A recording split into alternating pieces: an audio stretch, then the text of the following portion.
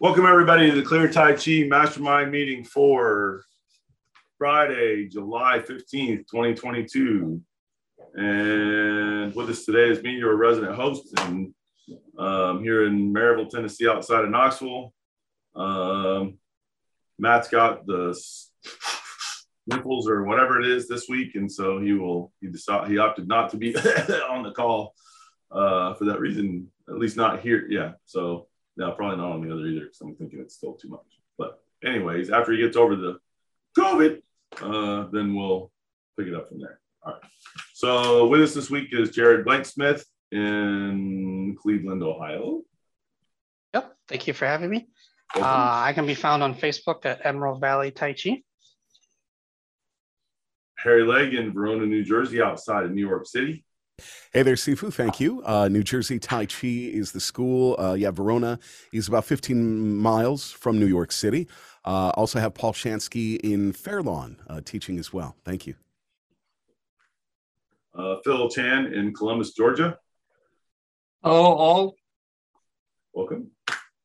Mark Michaud, he's the person being interviewed today. In Michigan, he's going to tell you which part. Hi, yeah, it's the Midwest Michigan area, kind of in between Grand Rapids and Lansing. Welcome. Art Don in the Washington, D.C. area. Hello, everyone. I'm in Greenbelt, Maryland. That is 12 miles east of Washington, D.C. Welcome. So, thank you. Sheila Bell in Costa Rica.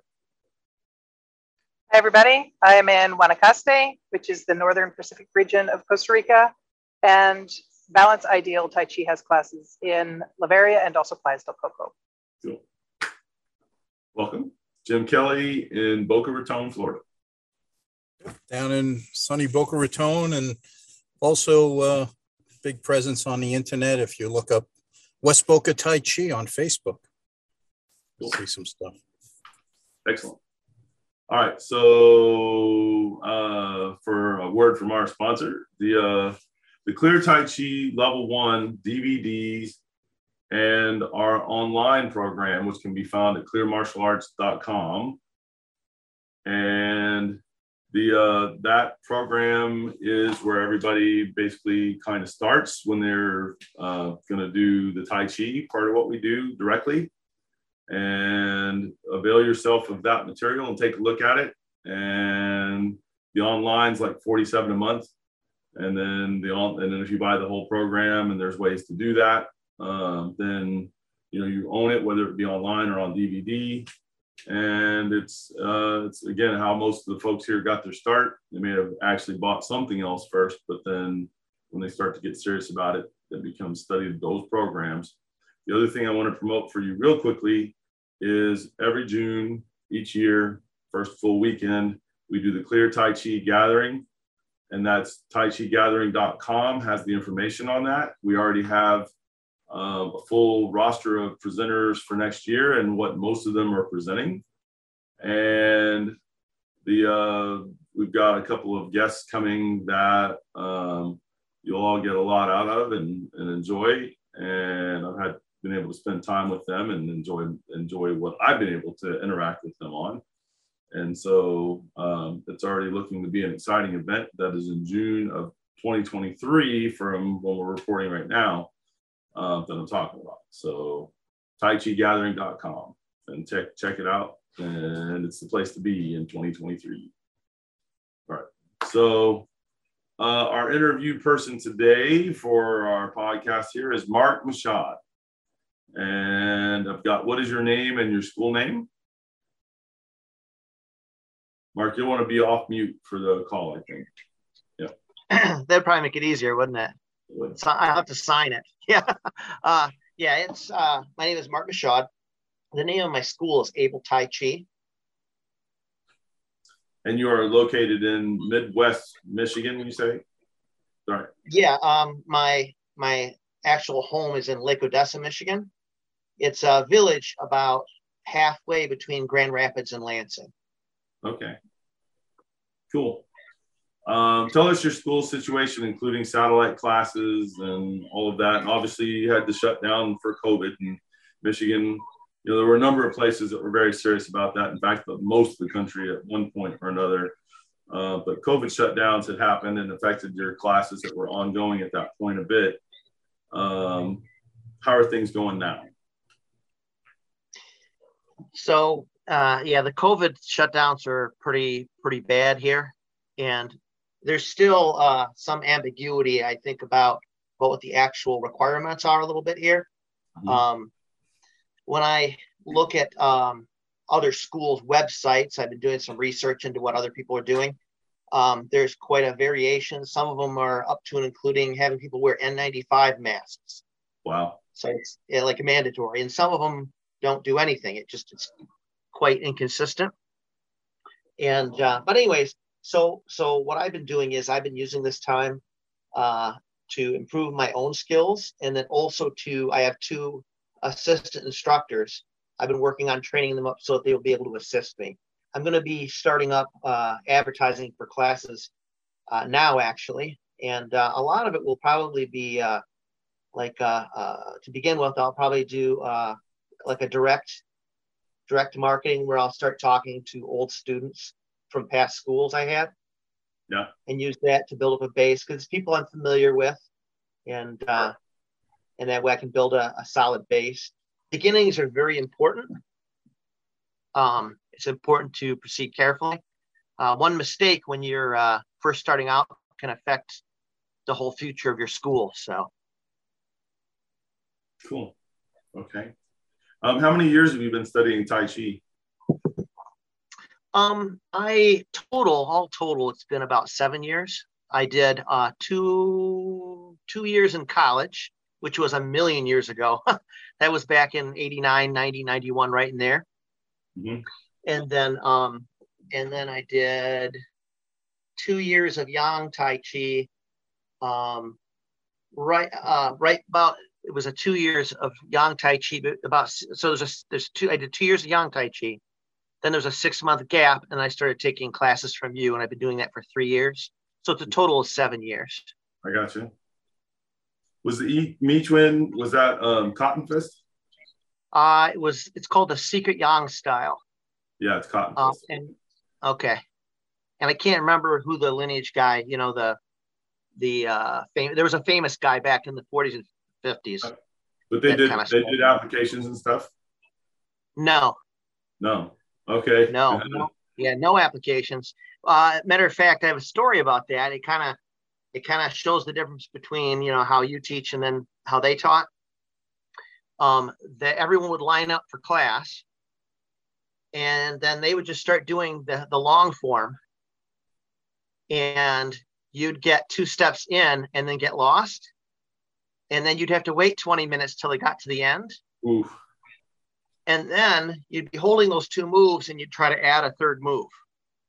Okay. And so, how many times can you go through the long form in a class? Twice, 3 times? Yeah, most. So the learning curve was real long.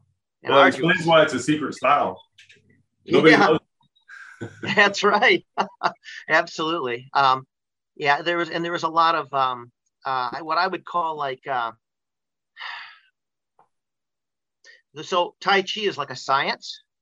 It follows rules and it's reproducible. Okay. What they were doing was more like they never really practiced any applications. It was more like they treated it like a religion, sort of, where you just kind of all of a sudden will get magical powers at some point. You'll be able to do fantastical things. Yeah. And I did other martial arts at the same time, and I was doing judo. And I was talking to one of the guys that was leading the class, and he was talking about how he had a stance that was immovable, that the judo would be useless against it. I'm like, cool, can I try? I was just curious, So he got into a bow stance, and I hit a hip throw on him, but I didn't throw him. I just got it, popped him up with my hip. Off the floor. And he was like, put me down, put me down, put me down, put me down. Like he was petrified because he had no actual fighting experience. Yeah. And so that's probably the best example right there of everything was kind of like that, where they just kind of thought they would have magical powers, and there was like a worship element in there for teachers and stuff. So. Yeah. Yep. I understand. Hey, when I was talking about promoting the Clear Tai Chi earlier, we have a section now, a whole module that is specifically on fighting applications for the moves, all of the moves in the Tai Chi. So if you check that out, that's at clearmartialarts.com. You'll see that that's on there. Yeah, I once had a 10th degree, like a 9th or 10th degree black belt. He was like the head of the system. This is a karate event, a large karate event. And he was like the top guy. And he knew I was a well-known guy and some other things. And so he basically, in the event, in front of pretty much everybody, was like, try to pick me up. You won't be able to pick me up. And I just looked at him and looked at his energy and where he was at and all that. And I went, if somebody didn't know and they were stupid, they wouldn't be able to pick you up. But let's not do that. And he was like, no, try to pick me up. And I was like, I'm going to be able to pick you up. He said, no, you're not. You see it, you try. And I was like, no, really, you don't want me to do this. He was like, absolutely, I insist. And I went over and leaned down and grabbed him around the waist area and just stood up and picked him up off the ground and then set him down. And then he was like, okay, then. And I was like, sorry, I did try not to do this. And it's about 3 of his students were looking at me like, here they come. And I'm like, you guys don't want any of that either. But, and just anyways, but people sometimes, there's skills and then there's what we call tricks. And you got to watch out for the people that are doing tricks in terms of, you don't want to be that guy, is what I'm kind of saying. The problem with tricks is that when you get somebody that's just really doing something, tricks don't go, they don't work very well. They have their little point where you can kind of do a demo or a show with it.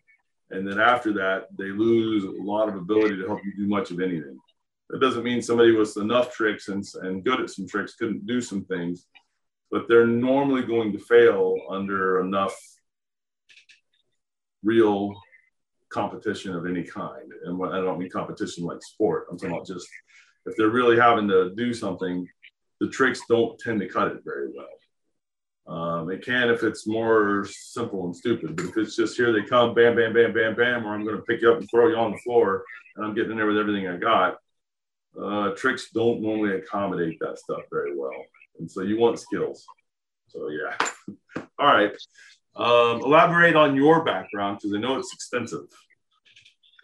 You've been studying since 1984? Yeah, and continuously. There was one 6-month break in there, but that was just me not doing an organized thing. I was still practicing on my own. Yep. And that was on purpose. What I had done was I started in 84, and that would have been probably 1998. I took 6 months off and just kept training like basic skills, punches and kicks and blocks, doing a lot of conditioning. And the reason why is I wanted the information that I had already been taught, I wanted to get a little bit soft in my brain so that then I could look at it differently. Okay. I wanted to look at it without kind of the programming so I could give an honest evaluation of what I was doing. Yep. Yeah, sure. And test it, pressure test it and stuff.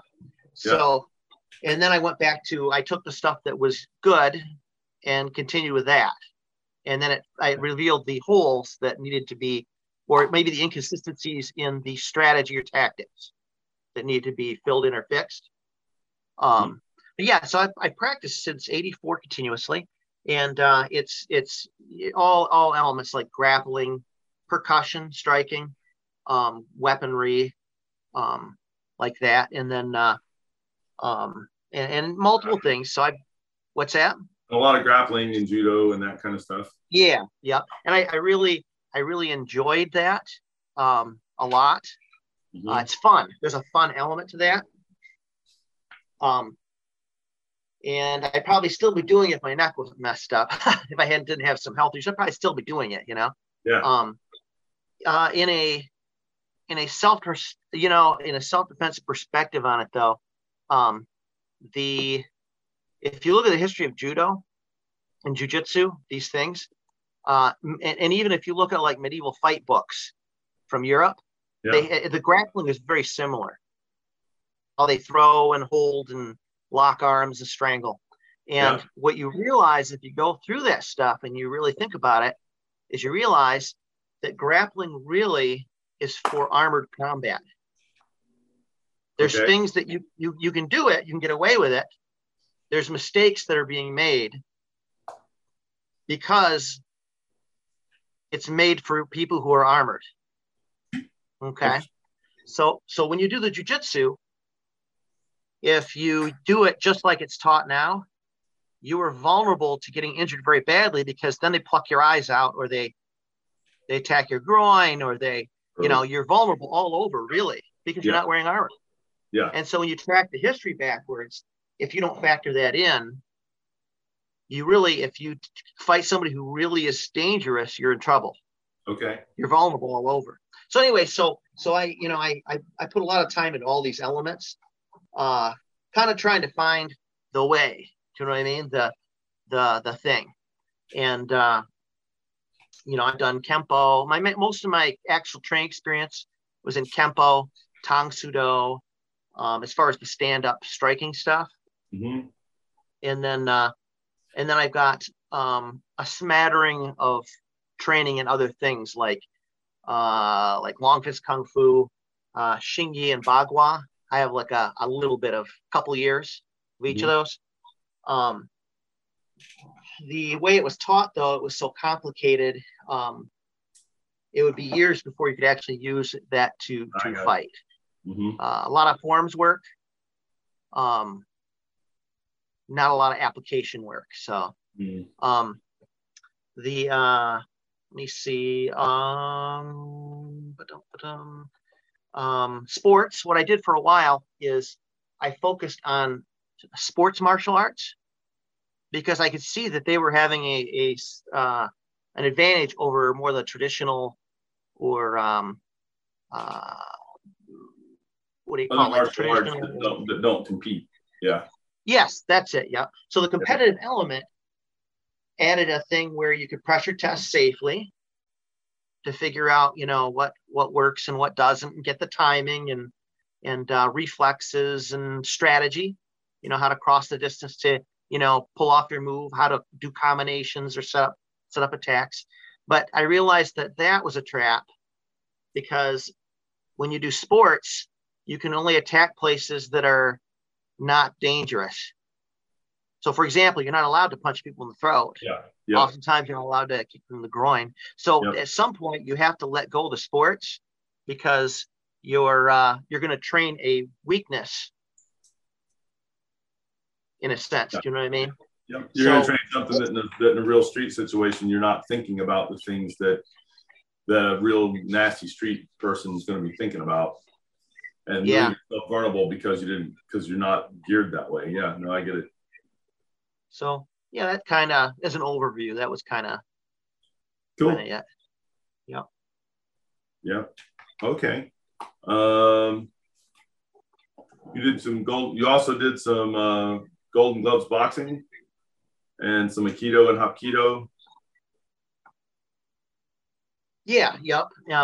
And also a little bit of Filipino, actually more Filipino than Aikido and the other, but I did like the modern arnis. Mm-hmm. And I did that for a couple of years. Okay. And with some of those ones, the ones like the boxing. Yeah. And the Aikido, like that. Mm-hmm. What I was doing was I was kind of in a searching mode, and I was evaluating things.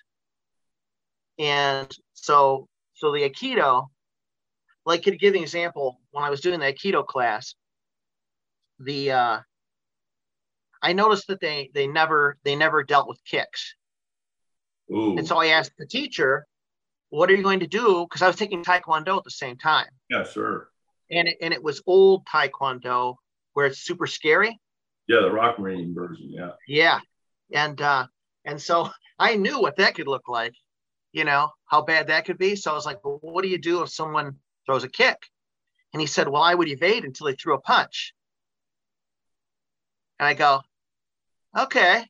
So I just kind of I followed it through till I think I went like maybe 3 months, just enough to get a sense of the underlying idea of the key, the mind extension. Sure. And super learned like three techniques. And then I left it behind because they weren't involved in half the battle right out of the gates because it was all defensive. Yeah. So they're not involved in half the battle. And then of the other half they're involved in, they're not involved in 3 or 4 components of the defense. So the real thing was getting that mind extension idea. Yeah. And then applying it to everything else. With the Golden Gloves boxing, that I enjoyed, by the way. If I hadn't already done other things, I might have done that for quite a while. But what I got out of that was I got the difference in how they train. So a lot of times the martial arts, people will train, once or twice a week for an hour, right? And then they think they're good to go to defend themselves. Boxers and wrestlers, 2 hours a day, 5 days a week, and it's go, go, go, go, go, rest for 30 seconds, go, go, go, go, rest for 30 seconds. And so the gym I went to, it was where the Mayweathers came out of, like Floyd Mayweather and his dad and all those. Sure. And so it's kind of in the inner city, okay? And so I'm watching, and these guys are hitting this bag. They're hitting the bags like maniacs for 3 minutes straight. And then when the bell to rest kicks on, they're not breathing hard and they're sitting staring at the bag. Okay. And what it is that, and in that time frame, boxing was their way out. If they could get a contract as a pro boxer, there's a mentality to that. That was the biggest thing out of that was the mentality. And then also there's a couple errors that martial artists are making with their hand skills. And what it is when they throw a punch, they'll, like, if you look from the front here, a lot of martial artists will throw the punch and they let the hand float down as they return it back, and they leave that gap open. Ooh. And a good boxer follows you in, and you will eat punches left and right. And so you have to keep that gate kind of clogged out and in, keep it so they can't follow you in. So those 2 things were invaluable, really, those ideas. Yeah. Cool. I was teaching on boxing skills applied to Tai Chi last night, actually. So, yep. Okay, so then you've got a note here about seminars of note. Yeah. So, elaborate on what this is about a little bit. Okay, so I'll go over the kickboxing one with Joe Louis first. Okay. Joe Louis was the first world kickboxing champion. Yeah. He was also a karate guy back in that Chuck Norris era in the 60s, the 70s, when they were rough and tumble with the karate fighting. Oh yeah. He was a big dude and powerful as all get out. Yeah. So I met him. That's why I met him and hung out with him a couple of times. So yeah. Yeah. So what was interesting to me is his kickboxing system really was Jeet Kune Do without all the trimmings. Yeah. So he focused heavily on the 5 ways of attack. The simple attack, the attack by combination, the attack by drawing, which that to me, just that when the attack by drawing was important. And the idea is you're not thinking defense. You're thinking attacking by drawing, like the welcoming posture, where I'm getting them. They think they're attacking me. They made a choice. I've given them the choice. Yeah. Yeah. Yeah.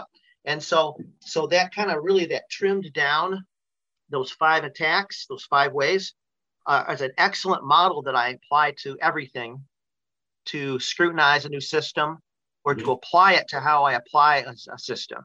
It's just kind of like a base thing to work from. And it was really quite invaluable that those couple of seminars I did with him. I got more out of that because it's something you can apply to anything than some of the other styles I did in the past. For me, I went for a year or something. Yeah. and you're just kind of learning a technique. My guess is you already had a bunch of it. For some of those styles, you didn't have really any basis of understanding. When you went to his workshop, you already had a bunch of styles and stuff. So you already had a bunch of moves, kicks and punches and grabs and throws. And then you were able to pick up what he was teaching a lot better because you already had a bunch of information and knowledge. Yeah. Yeah. Now, and there were other seminars I did. I did several seminars. These are the ones that kind of jumped out that I could remember that where something valuable came to me. The shoot fighting seminar with Bart Vale was very interesting. He's a monster. He's a huge guy. Oh yeah. Bigger than Joe Louis. Joe Louis is a big dude. Way bigger. Way bigger. It's like a Godzilla movie. Like, you know what I mean? It's like a monster movie, where they're climbing the building and fighting each other. It would be like that is what it looks like. He's so big. Okay? And at the time, he was very powerful. He had just come out of UFC. And what was interesting is he was teaching the shoot fighting. The grappling for shoot fighting came from a guy named Farmer Burns, who he was a catch wrestler from the 30s and 40s. Yeah. And so he got paid to go to Japan, I think, and teach them catch wrestling. And that's how the shoot wrestling uses that. Okay. And the catch wrestling, there's a little difference in how they do the holds and and like these, they have strangles and arm locks and all that stuff, but it's done just a little bit differently because there's no jacket. And like the angle is maybe a little different. The way they torque, there's a little bit difference in there. And then also too, at the time, he didn't call it this, but the concept, like in judo and jiu-jitsu, in wrestling, you'll go chest to chest and you'll use your body weight to keep the person down and control them when you're on top. He was the one that introduced me the idea of like the heavy body, where you can go heavy and he basically could just crush all the air out of someone just by relaxing, going heavy. He could you couldn't breathe, it just crush you down. And it took me a couple of years to get that idea, but I could do it on the ground, use just that to get people to give up without doing a move. Yep. But it took a couple of years. Cool. Yeah. And then there was the workshop with you. And I don't know how much time we have. I'll just go over a couple things here. I actually have when I have interesting stuff, I write it down. This is the little notebook where I wrote it down in the car after I went to the workshop with you.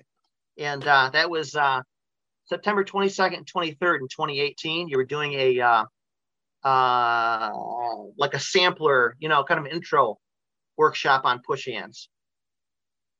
Okay. In Ann Arbor. And so I'm just going to go over a couple of these things because this is something I've been doing. What's that? That was 4 years ago. So you've been right. I was thinking 4 years. Yeah. So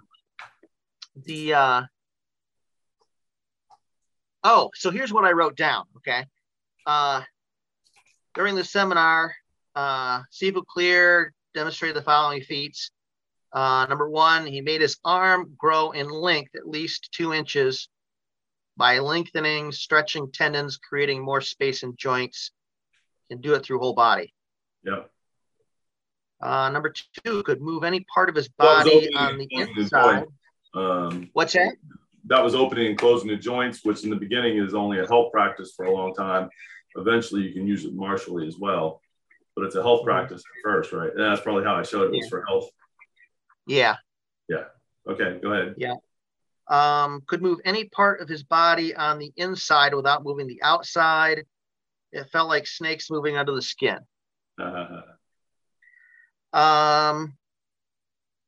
Number three, put chi energy into another person's arm without touching them, created a visible change in their arm and hand. The veins stuck out and became pronounced. Hair stood up on end.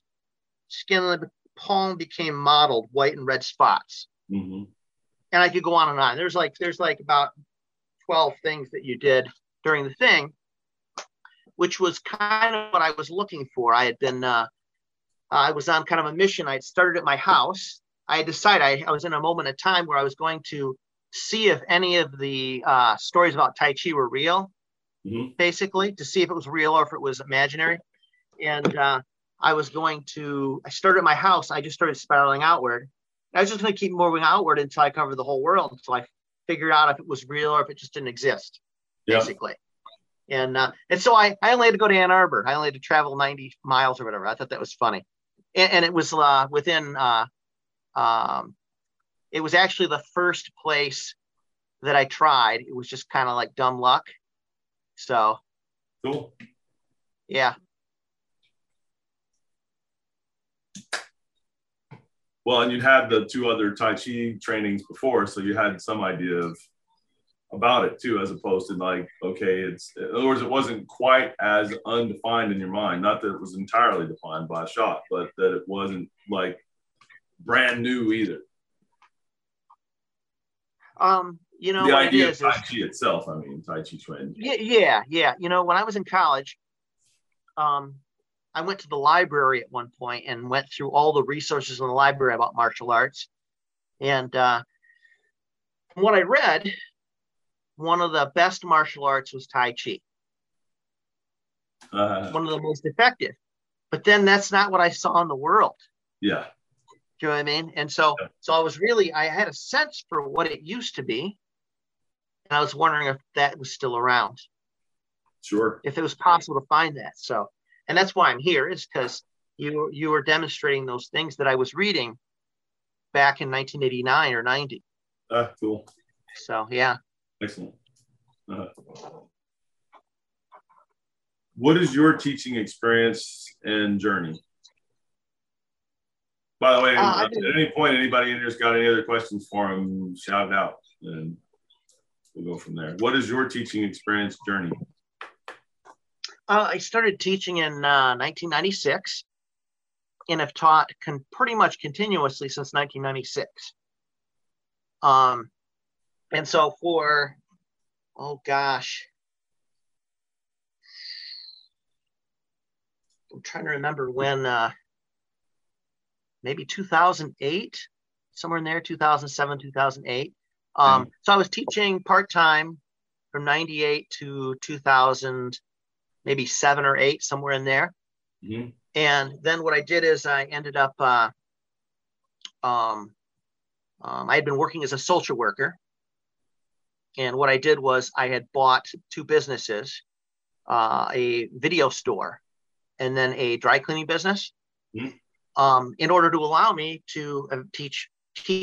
That's what I really wanted to do, was do that. Teach and practice, learn the martial arts.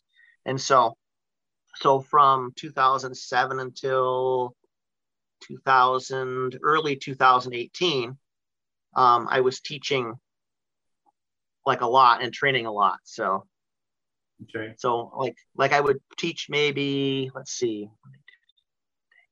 I would teach maybe 4 or 5 hours a day. And then I would practice or train in some sort of way 4 or 5 hours a day.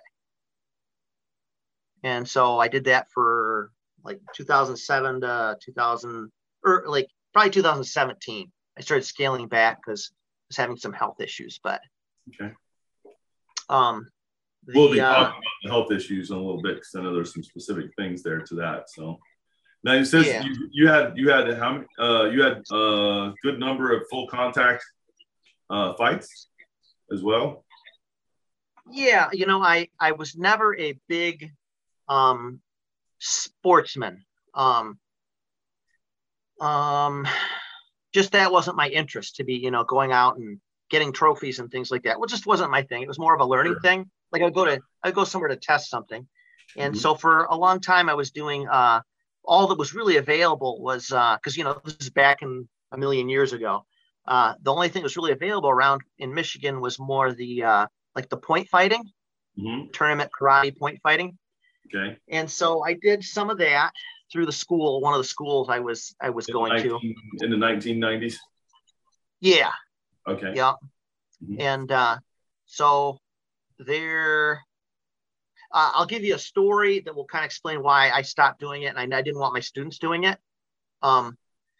I qualified to go to like a national karate championships, And so I went to the championships, and, you know, they have you line up, they tell you go, and then you're trying to make a controlled blow. And then the judges, people who will throw flags, and they'll stop you, they'll score it. If you can get majority flags, you get a point. Okay. And you have you'll have 4 corner judges and a center judge. So you need 3 out of 5 to get your point. What I did was I copied the move from Enter the Dragon. Oh my. Bruce Lee. Okay. Where he goes back fist, they block with the front hand, you trap, and then I go bop bop bop bop, and it made an audible pop, right? Yep. Like where you heard it like a slap on the thing, right? Right. On his helmet, right? So the guy goes back to his side, and I go back to my side. We're standing there because he knows he got hit. I know I hit him. The people in the audience heard it, right? And we're standing there and waiting and waiting and waiting, and nothing happens.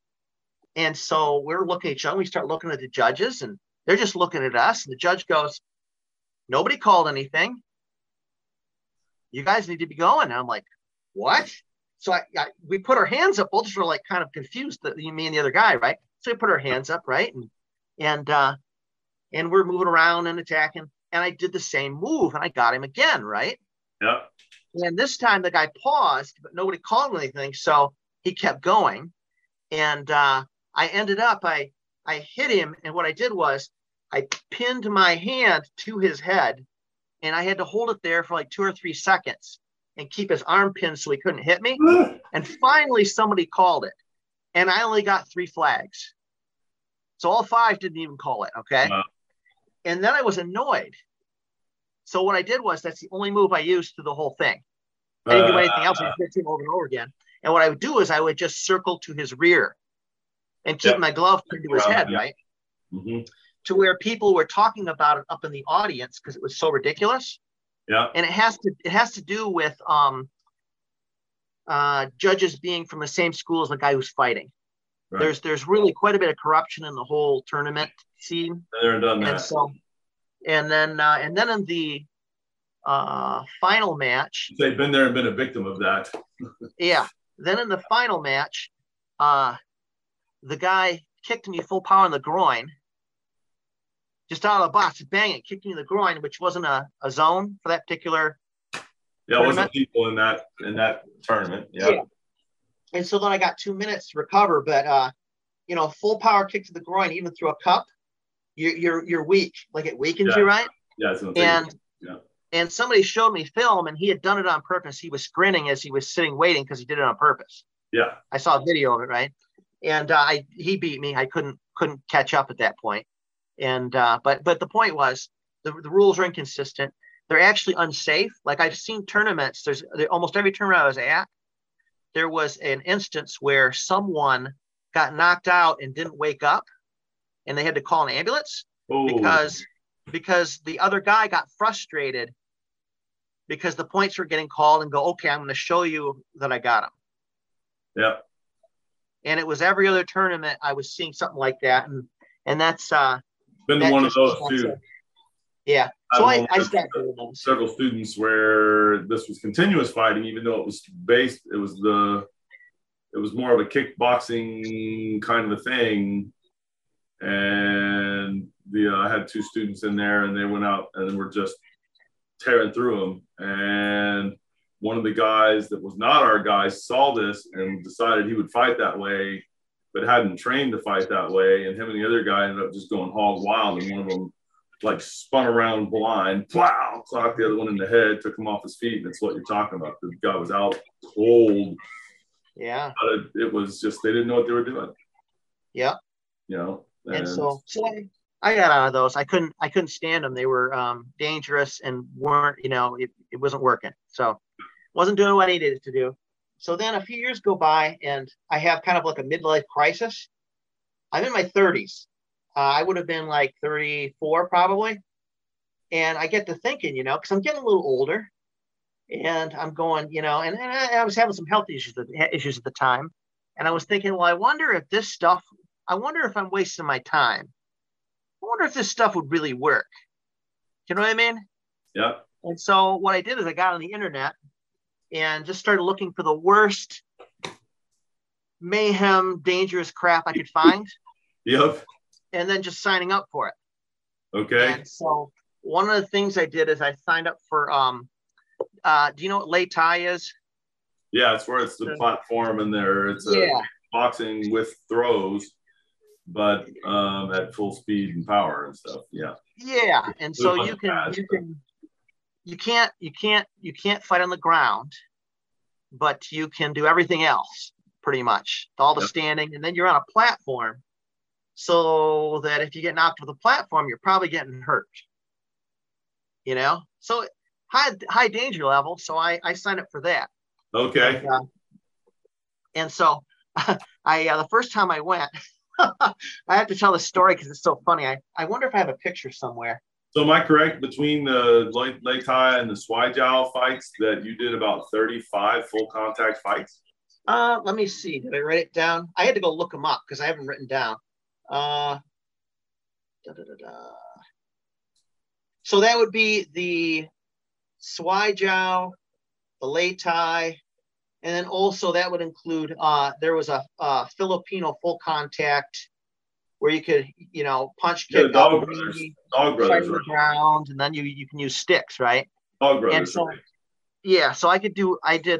It wasn't Dog Brothers, but it was like that. It was down in Austin, Texas. And so between those things over a 3 or 4 year period, there's about 35 of those bouts. Yeah. And so the first time I went to the Lay Thai, I have to tell you a story because it was funny. It was the look on their faces. So you had to get a physical. Okay. So I get the physical and I get down there to check in for the event. And I really don't know what's going on. I just know it's full contact. You know what I mean? It's on the platform. And so you get there and you turn in your form, and then you have to have they have a nurse there who's checking your vitals. So if there's anything at all, like if your blood pressure's a little high, your pulse is too high, and you can't get it down, you're out. They screen you out right there, right? And so I'm sweating a little because I got some kind of like heart breathing issues, kind of a little bit. So, and I see young guys going up there because I was one of the oldest ones doing it. Okay. Most of them are in their 20s. 24 to 28 seems to be the premium fighting age for that. Sure. And so I'm watching. I see young guys getting kicked out because they're so scared about what's going down. They can't get settled down. And so I'm like, oh crap. So I started like closing my eyes and thinking about like Michigan Beach, you know, waves rushing and seagulls overhead. And I go up there and she measures me, and I was the best I've ever been. I was 120 over 80 and 60 beats a minute. And so I go to the table. So then you have to sign a waiver, and then they have you get on a camera and they film you reading it, saying that if you die, your family can't sue. Okay. And so I'm like, wow, I'm thinking this is kind of overkill here, you know, like, and you kind of question in the back of your head, like, have I made a mistake here, you know? And then I just counted it. So I go to the table and they're getting my stuff, right? My paperwork. And they say, well, you know, what team are you with? I said, team? No. And they look at me like, well, who are you with? I said, it's just me. And they go, do you have a coach? I said, no. And they're like, you got to have a coach. I said, what for? And they said, you got to have somebody to throw in the towel if you're getting killed. And I looked at them, and I looked at my daughter, and she was 6 at the time. So she was about 3 feet tall. And, I said, she's my corner man. She's got a good arm. And she's standing there. She's grinning from ear to ear, and she's got a stuffed animal. And they look at me, and they look at my daughter, and he goes, oh my God. He said, I got to find somebody that will adopt you. Like he was horrified. Yeah. And so we went and found a team that would let me kind of just go under their banner. Yeah. So, but I had to tell the story because it's just so kind of funny. You know, the camera getting death waiver, and then my daughter's going to throw the towel for me at 6 years old. Yeah. They didn't know what to say. So is this funny. one of the ones you won or not so much? That was I did really well actually. I got all the way to the final match, Mm-hmm. and in the final match, I was having trouble breathing. I couldn't catch my breath, and I went through the first round, and I realized that I was like, Fast. I'm getting like the spots in my eyes, Yeah. and so I gave up because I didn't want to. I was getting to a point where maybe I would get hurt, if I can't defend myself. So, Right. I got silver medal with that one. Okay. For that. And that's like Friday, Saturday. And then on Sunday, they have the Swai Jiao championships where I got to do a bunch of grappling, like the throwing. Mm-hmm. And I don't remember, I got second, I think, that year for that one. Mm-hmm. And then the following year, I got gold medal for the Swai Jiao, I think. Okay. So I pretty much I medaled every time I went. I was going to say you got like 4-time national medalist in Swai Jiao and then 3 times in Lei Tai. And then one of them you were the national Swai Jiao champion. Yeah. Yeah. Yep. Cool.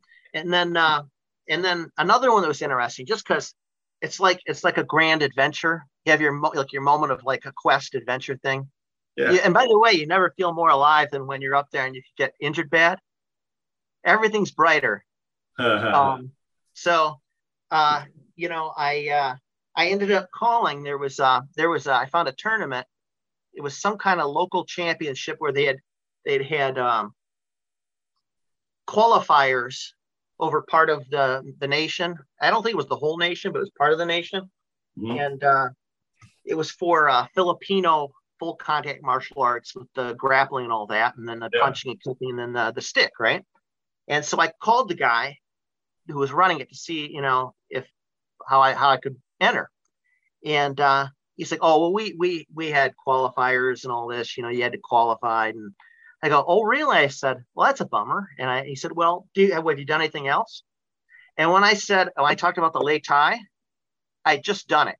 When I talked about the Lei Tai, he's like, "You know what?" He said, "We'll put you up. You can come out. Don't worry about qualifying." And that got me into the other tournament. Okay. Just having done that, he knew what it was. Yeah. And that was super cool because you're fighting fight after fight after fight. Everybody fights everyone. There's no pyramid. Everybody fights everyone, Yep. And it was in an outdoor bar up on a stage. And there were people watching. It would have reminded you of something out of a movie, like the Norseman or something, right? And when you did something cool, they'd be like, "Oh," and like beer glasses would come up, So it was very fun, I wish I had done it when I was younger, But yeah. And you got here that you have an extensive library. Yeah, And I've got as well. Yeah, that really makes a huge difference. The like the Warrior Scholar. Yeah. When someone writes a book, it might have taken them a lifetime. You're getting like their lifetime possibly of knowledge by reading and studying it and maybe applying it. And so it kind of is like a shortcut. It's like you could get the knowledge of several hundred lives, really. Yeah. And then of course obviously you're not getting everything they got, but you could be getting insights into what their longer journey is. Brought through that are ones that they felt were important enough to put in the book to preserve posterity. Yeah. Uh-huh. Yep. And so, I've got an extensive, all told right now, and I've read thousands of books, but I've got 1,200 books in my library on all facets of things, but about 350 books on martial arts, and then maybe 250 videos, instructional videos. Sure. So. Yeah, cool. What other credentials do you actually have? So I have a 3rd-degree black belt in Kempo, and it's not American Kempo. It's a hybrid style where it was in that, there was a period in the 80s, there was still a carryover where people weren't mixing things. It was kind of a taboo. So karate was karate and judo was judo. And you could go do more than one thing at a time, but you know, you didn't advertise it and people didn't talk about it much. You know, it wasn't that, you know, it was a taboo. You couldn't go study other things, but it, you know, it was kind of that era. And so in the 90s, you started to see people putting stuff together, trying to create styles. There's probably millions of styles that were created in the 90s, seems like. Okay. And so the Kempo I did was like a hybrid style that had like a bunch of different components to it. So I got a third degree black belt in that. And then I have a third degree black belt in, I was going to get certified with a different organization with this Kempo, just get a different, what do you call it? I was just moving to another organization kind of thing. Yeah. All right. When I got there, they didn't test me on my Kempo. They tested me on, it was really Tang Soo Do material. Okay. And so I have a third degree in Tang Soo Do. Just one of those weird things, you know, but I actually passed the test. I knew the material at the time. Yeah, sure. But I wasn't expecting it either. I was expecting the other thing, but, and then I have a first degree black belt in jiu-jitsu. It's a self-defense style jiu-jitsu. But what I did was I combined that with the judo and jiu-jitsu and wrestling experience to kind of create a more of a balanced thing with it. So yeah. And then of course I've got the level 1 Tai Chi basic skills instructor and the level 1 push hands Tai Chi instructor with you. And then I think I'm level 5 Fa Gong practitioner. Okay.